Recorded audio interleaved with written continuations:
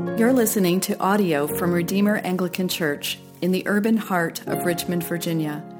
We are a parish committed to gospel formation for missional presence through 7 essential practices: telling the biblical story, embracing a new identity in Jesus, finding belonging in the church community, cultivating virtue through redemptive habits, understanding our context in this current cultural moment, laboring in renewed vocations for the common good, and reordering our imaginations through beauty in the arts. To learn more about our church, visit redeemerrva.org.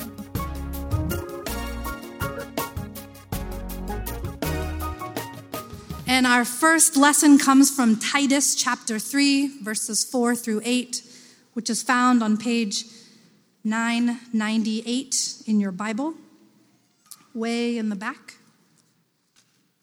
And as we love to say each week, if you do not have a Bible of your own, please do bring one home with you after the service. We would love to make a gift of that.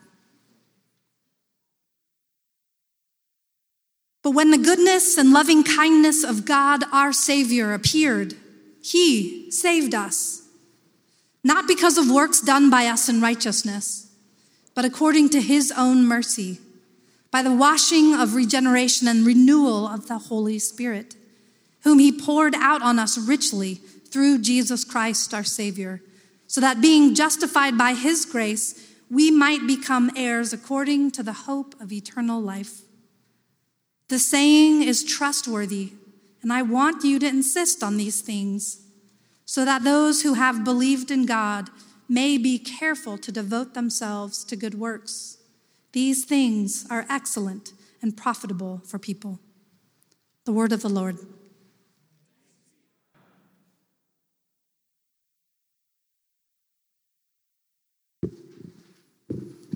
Please stand for the reading of the gospel.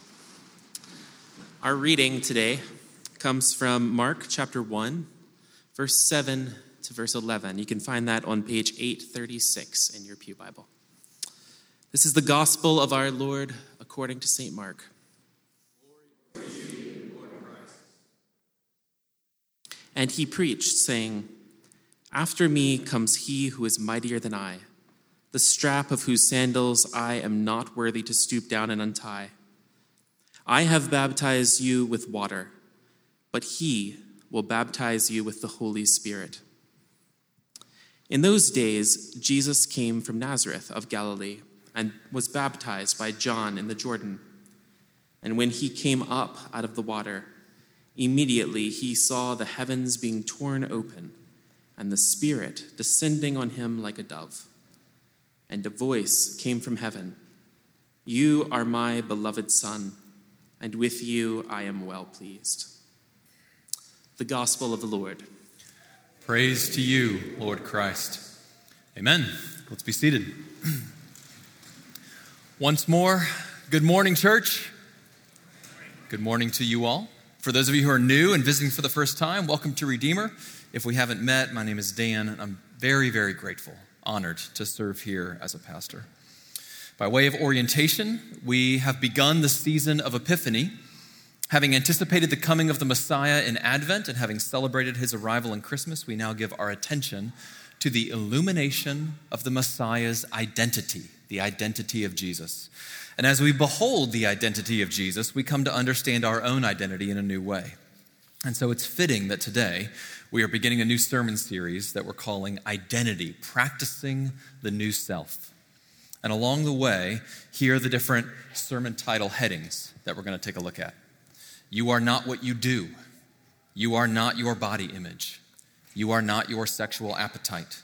You are not how much money you have. You are not what people say about you. You are not your own.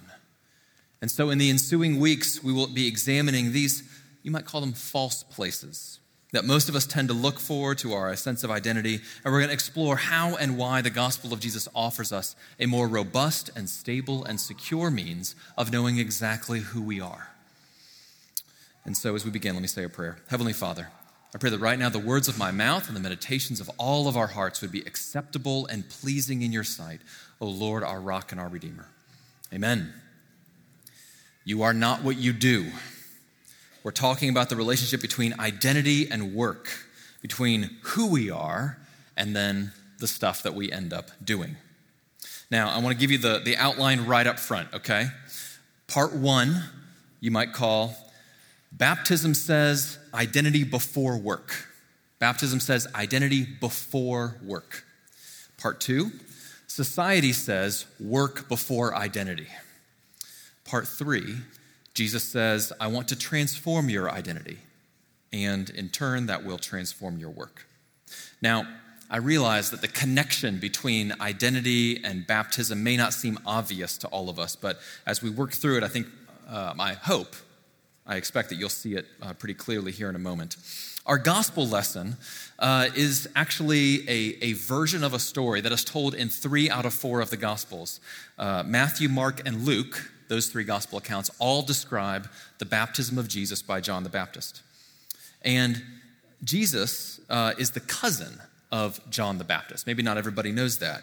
John the Baptist is a fascinating human being, and he confounded the establishment of his day, and he kind of still remains something of an enigma to people. If you ask sort of a random person, maybe someone who's grown up in church or been a Christian for a while, tell me about John the Baptist, you'll be able to list 1 or 2 things, and then your description would just stop because you kind of go, I don't know, seems like a really intense guy. John was baptizing people in the Jordan River. And this is interesting in its original historical context because in the first century, baptism already had symbolic meaning for the Jewish people. It served 2 purposes.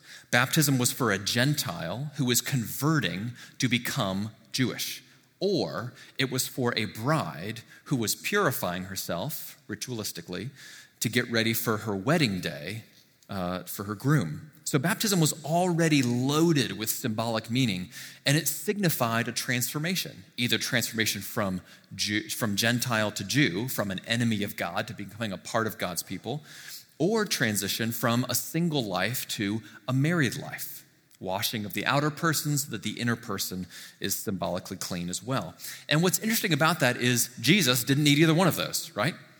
He's single, not planning on getting married, and he's already Jewish. So why is Jesus getting baptized? And everybody else thought that was pretty confusing as well. John actually asked Jesus this question directly in the Gospel of Matthew version of this story. Jesus comes to John to be baptized. John tries to prevent him. And the text there says, John kind of leans in and says, I need to be baptized by you. Why are you coming to me? And Jesus replies, let it be so now, for thus it is fitting for us to fulfill all righteousness.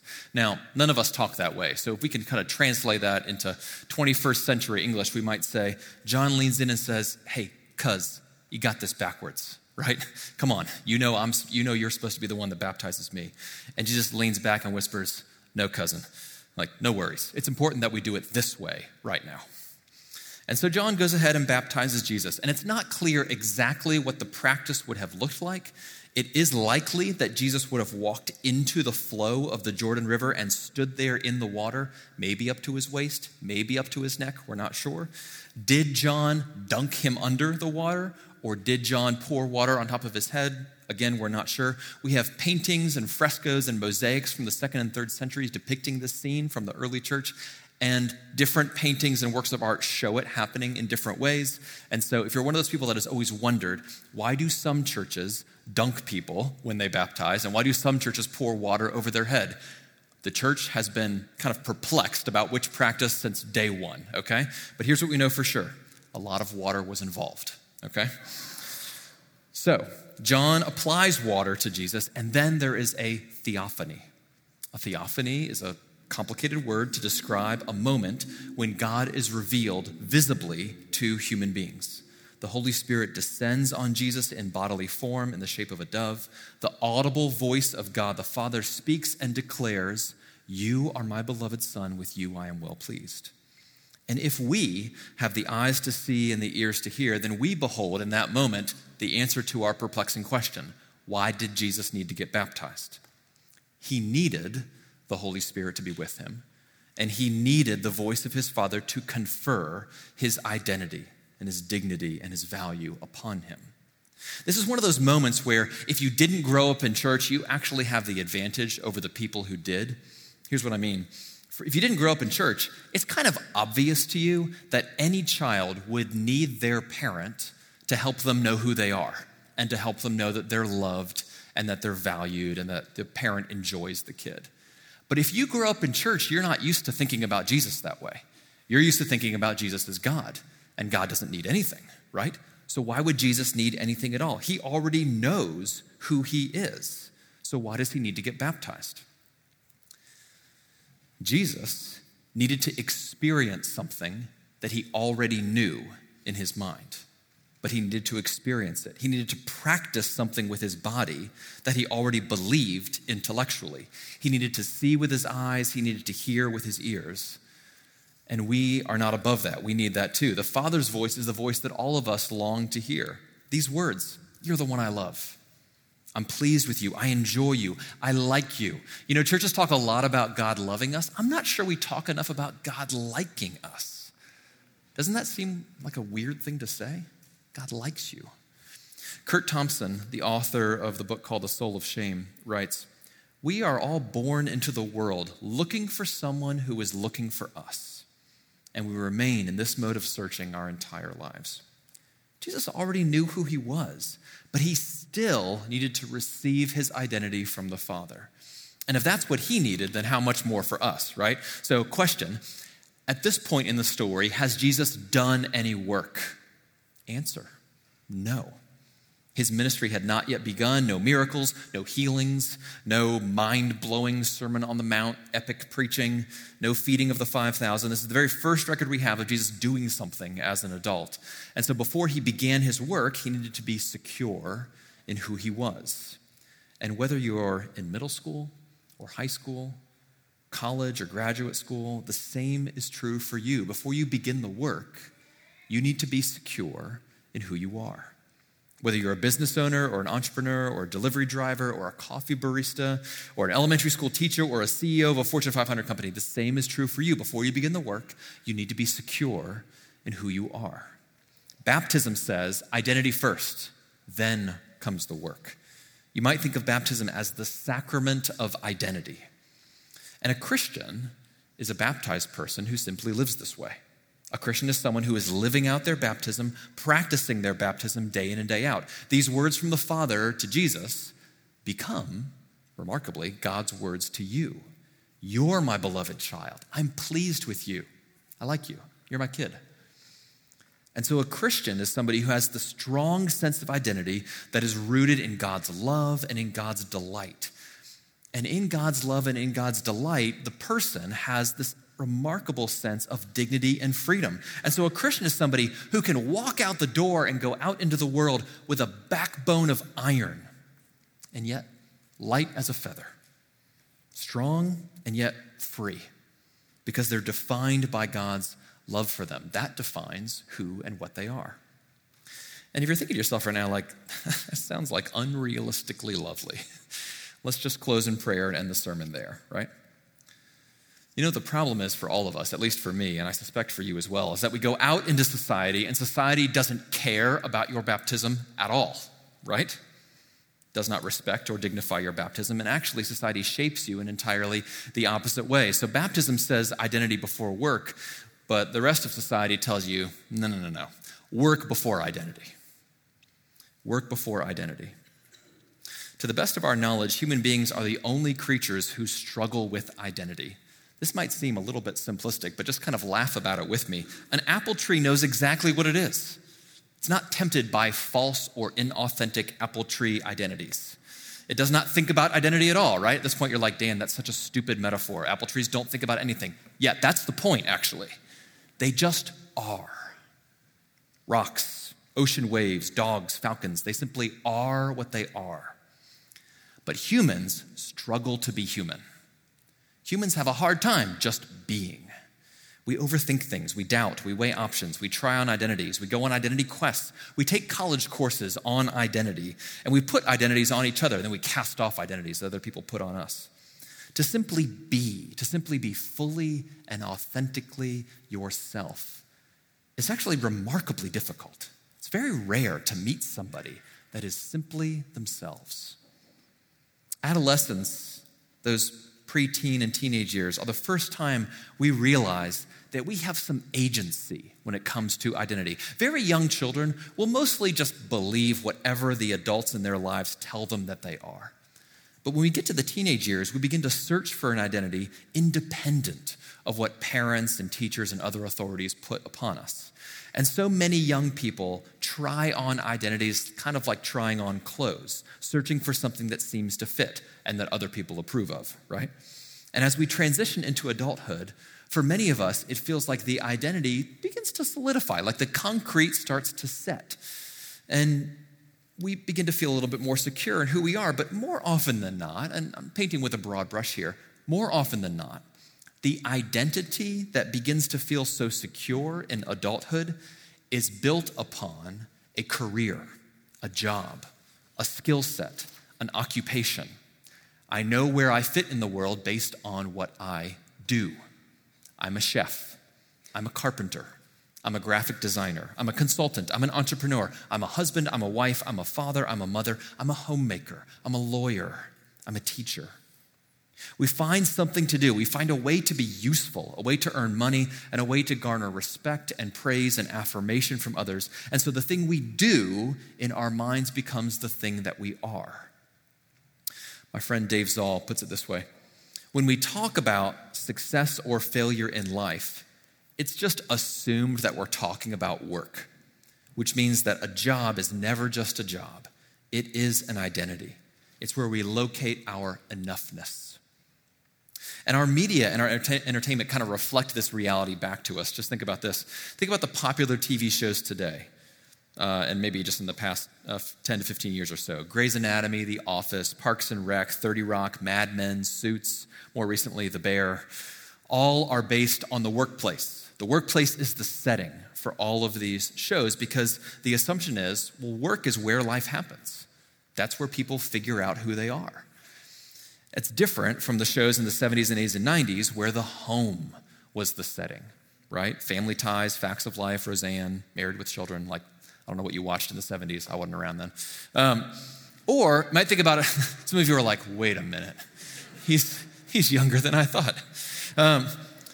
Or you might think about a place where work and home actually converge and actually get blended in a Vitamix into the very same thing, right? Think about Keeping Up with the Kardashians. There is no difference between work life and home life. It's all the same.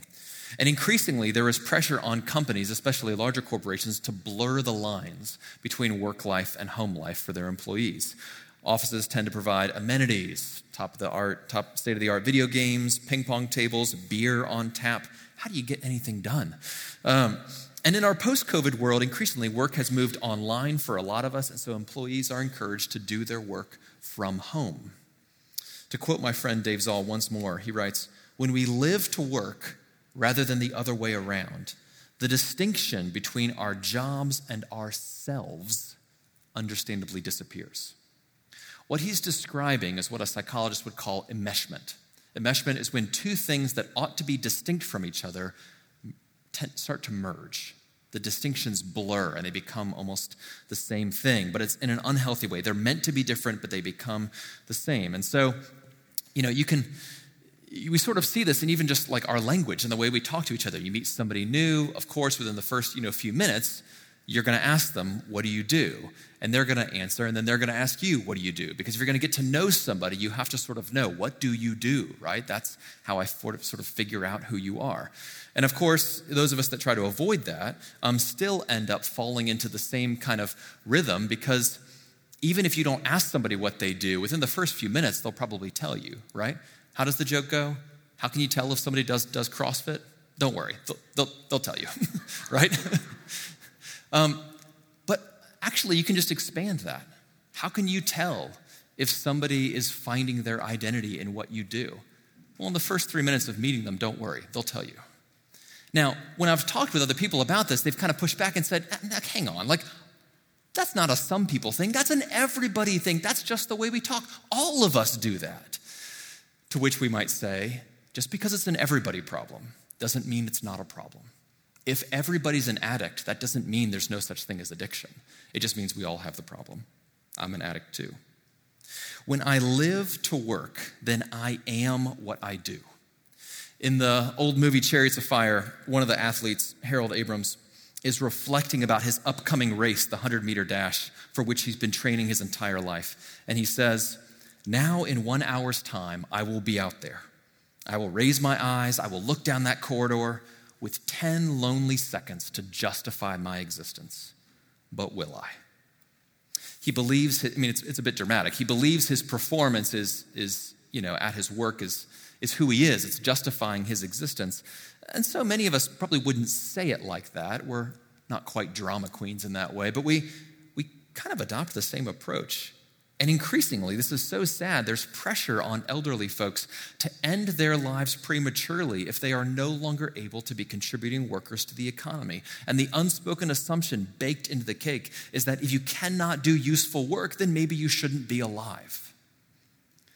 And this way of allowing what you do to define who you are makes work your place where you perform your identity. Good work means good identity. Bad work means a bad identity. David Brenner has written this wonderful little 100-page book called The Gift of Being Yourself. And I kind of don't like the title that much, but the book itself is actually quite lovely.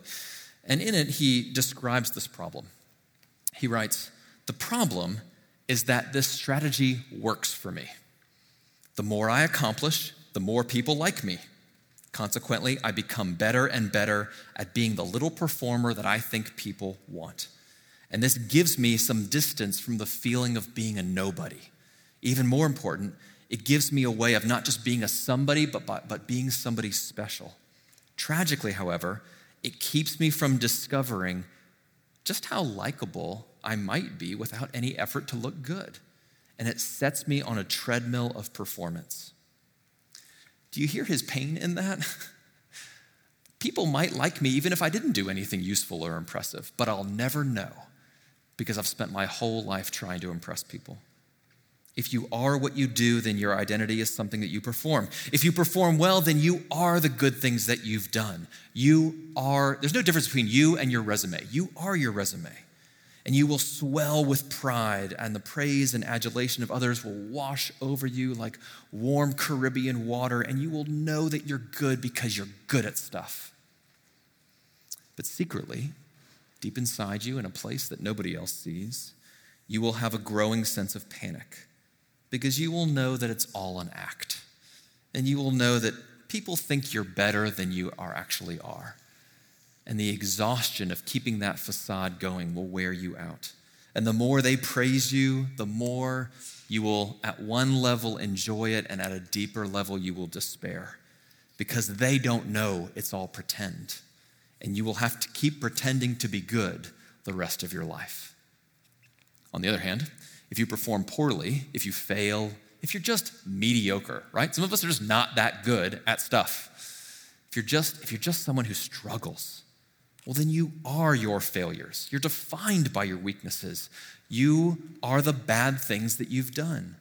And you will cower in shame, and self-loathing will creep in, and you will begin to hate yourself. And secretly, deep inside, in a place that you're embarrassed to talk about at church, you will wonder if maybe you should never have been born, if it would be better for you to be gone, because you cannot perform well enough to have a good identity in your own eyes or in the eyes of other people. You are what you do, and you've done some terrible things, and now those terrible things define you, which makes you terrible. This is why it has become normal for people to have an identity crisis. Identity crises are normal. They're everybody things. Now, finding your identity in what you do is so tempting because what you do is not something that exists in your mind, it's something you do with your body. It's actually something you do with all of you. It involves your mind, body, spirit, hope, fear, skills, resources. Finding your identity in what you do is so powerful because you are practicing this false identity every day. Every time you get out of bed and go to work, you might be practicing that false identity. And every time you practice it, it gets a little stronger and the roots go a little deeper. And the problem, if I can just speak to the Christians for a moment, not everybody's a Christian, I know, but for those of you who are baptized Christians, the problem for us is that if you counter practicing this false identity in your work with only the cognitive belief that your identity is in Christ, then what you do will win every time. The idea in your mind cannot compete with the practices of your body. And so if the crisis has not yet hit, then you're setting yourself up for a future crisis. For some of you, actually the crisis has already hit. Bless you, and congratulations. That's actually a wonderful gift. May it hit early while there's still time. For some of us, the crisis has been kicked down the road. It hasn't come yet, but it will. Not trying to sound ominous or weird, but it will.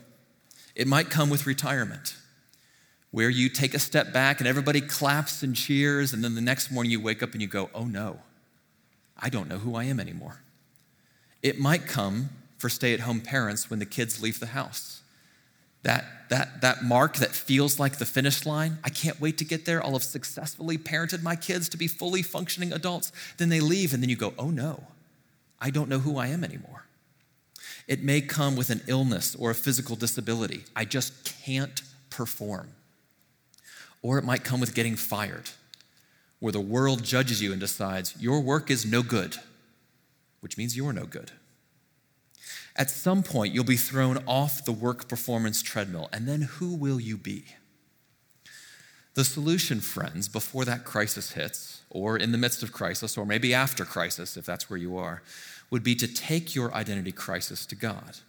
You cannot know yourself without knowing God, and conversely, you actually cannot know God without knowing yourself. These two things are bound up with each other. And actually, the great teachers and theologians, the great thinkers of the church have always known this. We'll just name three of them. Thomas à Kempis said, a humble self-knowledge is a surer way to God than a search after deep learning. In other words, if you truly know yourself, you are much closer to knowing God than if you read all the books. St. Augustine put it this way, grant, Lord, that I may know myself as I know thee. In other words, the more I know myself, the more I know God, the more I know God, the more I know myself. And John Calvin kind of ties the whole thing up together and said, nearly the whole sacred doctrine consists of two things, knowledge of God, knowledge of the self. And so I just need to let all of you know, especially those of you who are not yet Christians, the hypothesis upon which this whole sermon and indeed all of Christian theology of identity is based upon is that God knows you better than you know you, and that he cares deeply about your identity and your well-being, and he desires to give you an identity that is stable and rooted and secure, that actually gives you ballast in the boat. And no matter what waves or storms rock you, you're not going to flip over, because your identity is safe and secure. This is what God longs to give you. And he actually knows what you need better than you know yourself. That's the hypothesis upon which all of this is predicated. And we see it in our first lesson that Lane read a few moments ago from Titus chapter 3. The first two verses go like this. This is the good news. It says, when the goodness and loving kindness of God our Savior appeared, he saved us, not because of works done by us in righteousness, but according to his own mercy. In other words, God knows your identity needs rescuing. God's posture towards you is not one of condemning you for finding your identity in your work or your performance. If you thought that's where the sermon was going, great news. Totally wrong. God is not out to slam you for finding your identity in your work. Nor is he condemning you for performing so poorly and for failing and for being a total screw-up. He is merciful. He sees you in your identity crisis. He takes pity on you in the best sense of the word, and he saves you, rescues you, delivers you, relieves you. And here's how he does it. He pulls you off of the treadmill of performance. And there you are, breathless, tired from all of the running. Or if you've already gotten off the treadmill and you're hiding in the corner in shame, he pulls you out of the corner, brings you out into the light, and he takes your resume, your report card, your list of achievements, and your list of debilitating failures, and he tosses them aside. He grabs your face and he looks into your eyes and he says, you are not what you do. You are not what you do. You are mine. You're mine. You're my kid. You're not what you do. You are what I've done for you. And he does this for you in baptism. And that's actually the logic of the biblical text. Verses 5 and 6, by the washing of regeneration and the renewal of the Holy Spirit, whom he poured out on us richly through Jesus Christ our Savior. This is baptism language, water language. Baptism is God claiming you for his very own. Your good performance doesn't earn it. Your bad performance doesn't discourage it. All the stuff you've done, this is a good news, bad news moment. All the stuff you've done doesn't factor into the equation. The new you that God is building is kind of like an architect designing a house. And the things that you've done are like a handful of Legos. So bear with me, this is a little silly. An architect is designing a house. You come to the architect maybe with pride. These are my Legos. You think these will help in building this new house? Or maybe you come to the architect with shame. These are my Legos. That's all I got. It's pretty pathetic, I know, but do you think this is of any use to you? Either way, the architect is going to set them aside and say, look, the materials I'm using are actually marble and stone and wood to build this house. Your Legos are just not a necessary ingredient. They're just not part of the equation. Baptism builds you from the ground up. It builds an identity in you from the ground up, and it does not make use of the materials of your past. It doesn't make use of all the stuff you do. It makes use of the stuff that Jesus does and did. It's a fresh start. It's a new you. And the news gets even better. Verse 7, so that being justified by his grace, we might become heirs according to the hope of eternal life. The new you that God is building is a son or a daughter, an heir, a child. What does an heir have to do to get the inheritance? Just be in the family. Employees work for wages. Heirs receive by birthright. Now here's the pivot. Here's the turn. Are you ready? Verse 8 brings us right back to the beginning. Verse 8 reads, the saying is trustworthy. I want you to insist on these things so that those who have believed in God may be careful to devote themselves to good works. Verse 5, he saved us, not by works done by us. Verse 8, devote yourselves to good works. In the middle, your baptism and your adoption as a child of God and an heir of the kingdom. In other words, part 1, your work does not create your identity. Part 2, but through the baptism into the gospel of Jesus, your identity, part 3, may lead to good works. The good works you do, all the work of your life, your vocation, all of the stuff you do when you get out of bed in the morning, it all flows from the identity you have in Jesus in your baptism. Now, some of you have done terrible things, and you may feel or fear that those terrible things define you. And the good news for you is that in your baptism, they do not define you. They're not who you are. Some of you have done great things. This might actually be harder for you than the people who have done terrible things. You've done great things. You are very impressive. And in your baptism, those things do not define you. Baptism is the great equalizer. Your previous good deeds are worthless here. Your previous evil deeds are inconsequential here. Your work is not your identity, but your identity enables you to do good work. Now, we need to conclude by thinking about the connection between a thing that happens, an event, and the corresponding practices that go with it. Let's use the metaphor of marriage. A wedding is an event. One-time thing, it happens in space and time. There's a before and an after. You came into the wedding not married, you left married. Something happened. But then there's the marriage and all of the practices of marriage that go with it. You're meant to live that wedding out, hour by hour, day by day. You take vows, but then you have to live those vows, right? Baptism is the same way. Baptism is an event. It just happened for these 4 dear ones. They walked into this room not baptized. They will leave this room baptized, children of God. But the new identity that they have received is a practice, something that must be lived out hour by hour, day by day. And so let's conclude by just naming a few ways to practice this new identity. Because, as we said earlier, the problem for many Christians is that they practice the false identity of you are what you do, and then they simply believe something different. that their identity is in Christ. So the solution for all of us is to get baptized and then to practice your baptism. Practice the new identity, and that will counteract that tendency to find your identity in what you do. First, practice. If you're not baptized, get baptized. Step one, it's where we all begin. I beg you, come and receive baptism. Jesus needed to see and hear and touch and feel that he was beloved by the Father and that the Spirit was with him, and you need it too. Knowing in your head is not enough. Let me say it again. Knowing in your mind and your head is not enough. The practice matters. Baptism is the sacrament that establishes identity. And then the second sacrament of the church, the Eucharist, Holy Communion, the Lord's Supper, is the sacrament that reinforces or strengthens identity.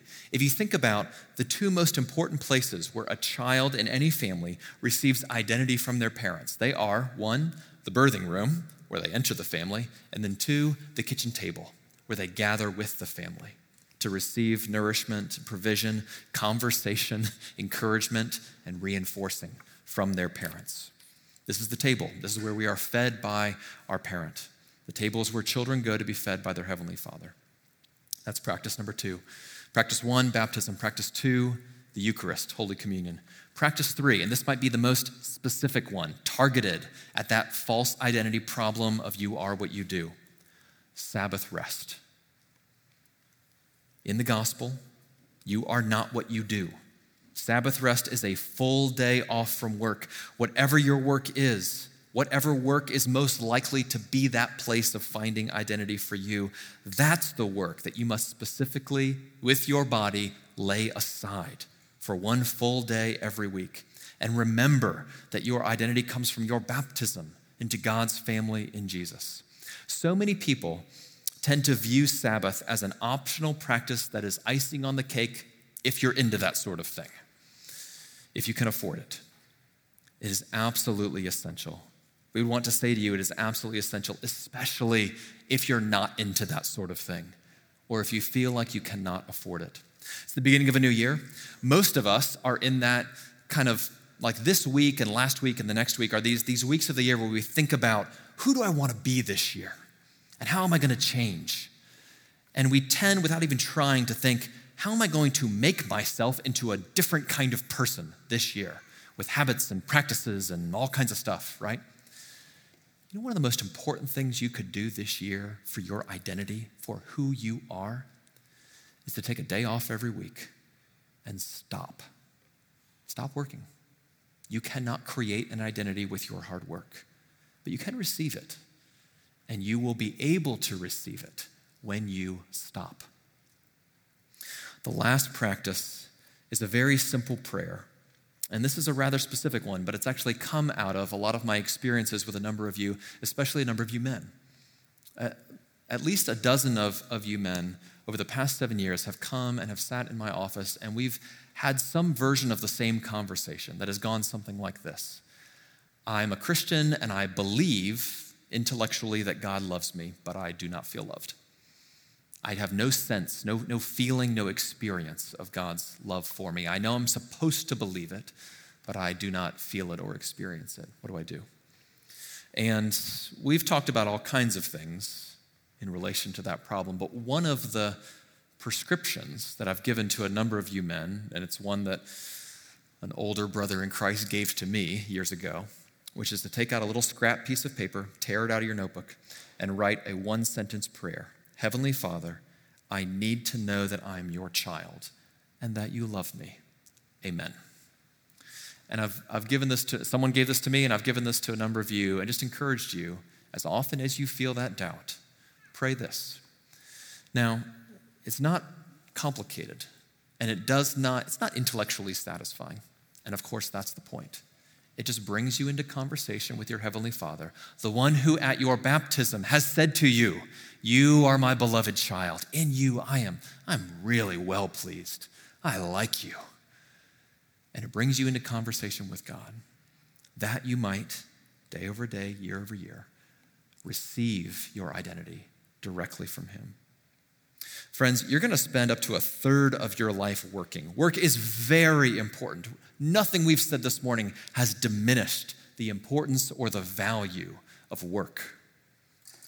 But work is powerful, accidentally powerful for forming an identity because it's a practice that involves all of you. It's what you need in order to have a more stable identity is not only a counter belief, not only counter theology, but counter practices. So practice, dear friends, your new identity in Jesus in your baptism. Practice it in receiving the Eucharist. Practice it weekly through Sabbath rest. Practice it through prayer as you ask God, please, can you tell me one more time, do you love me? You are not what you do. You are what Christ has done for you. And it is a gift to live that way. Let's pray. Heavenly Father, thank you that you have given us, you have offered to us a new identity that is stable and secure, that cannot be threatened by anything else. Thank you that we are not what we do. What a relief. We just simply want to say thank you this morning. In your name we pray, Lord Jesus. Amen. Thank you for listening. To connect with our team or to learn more about our church, visit redeemerrva.org. We look forward to knowing you. Go in peace.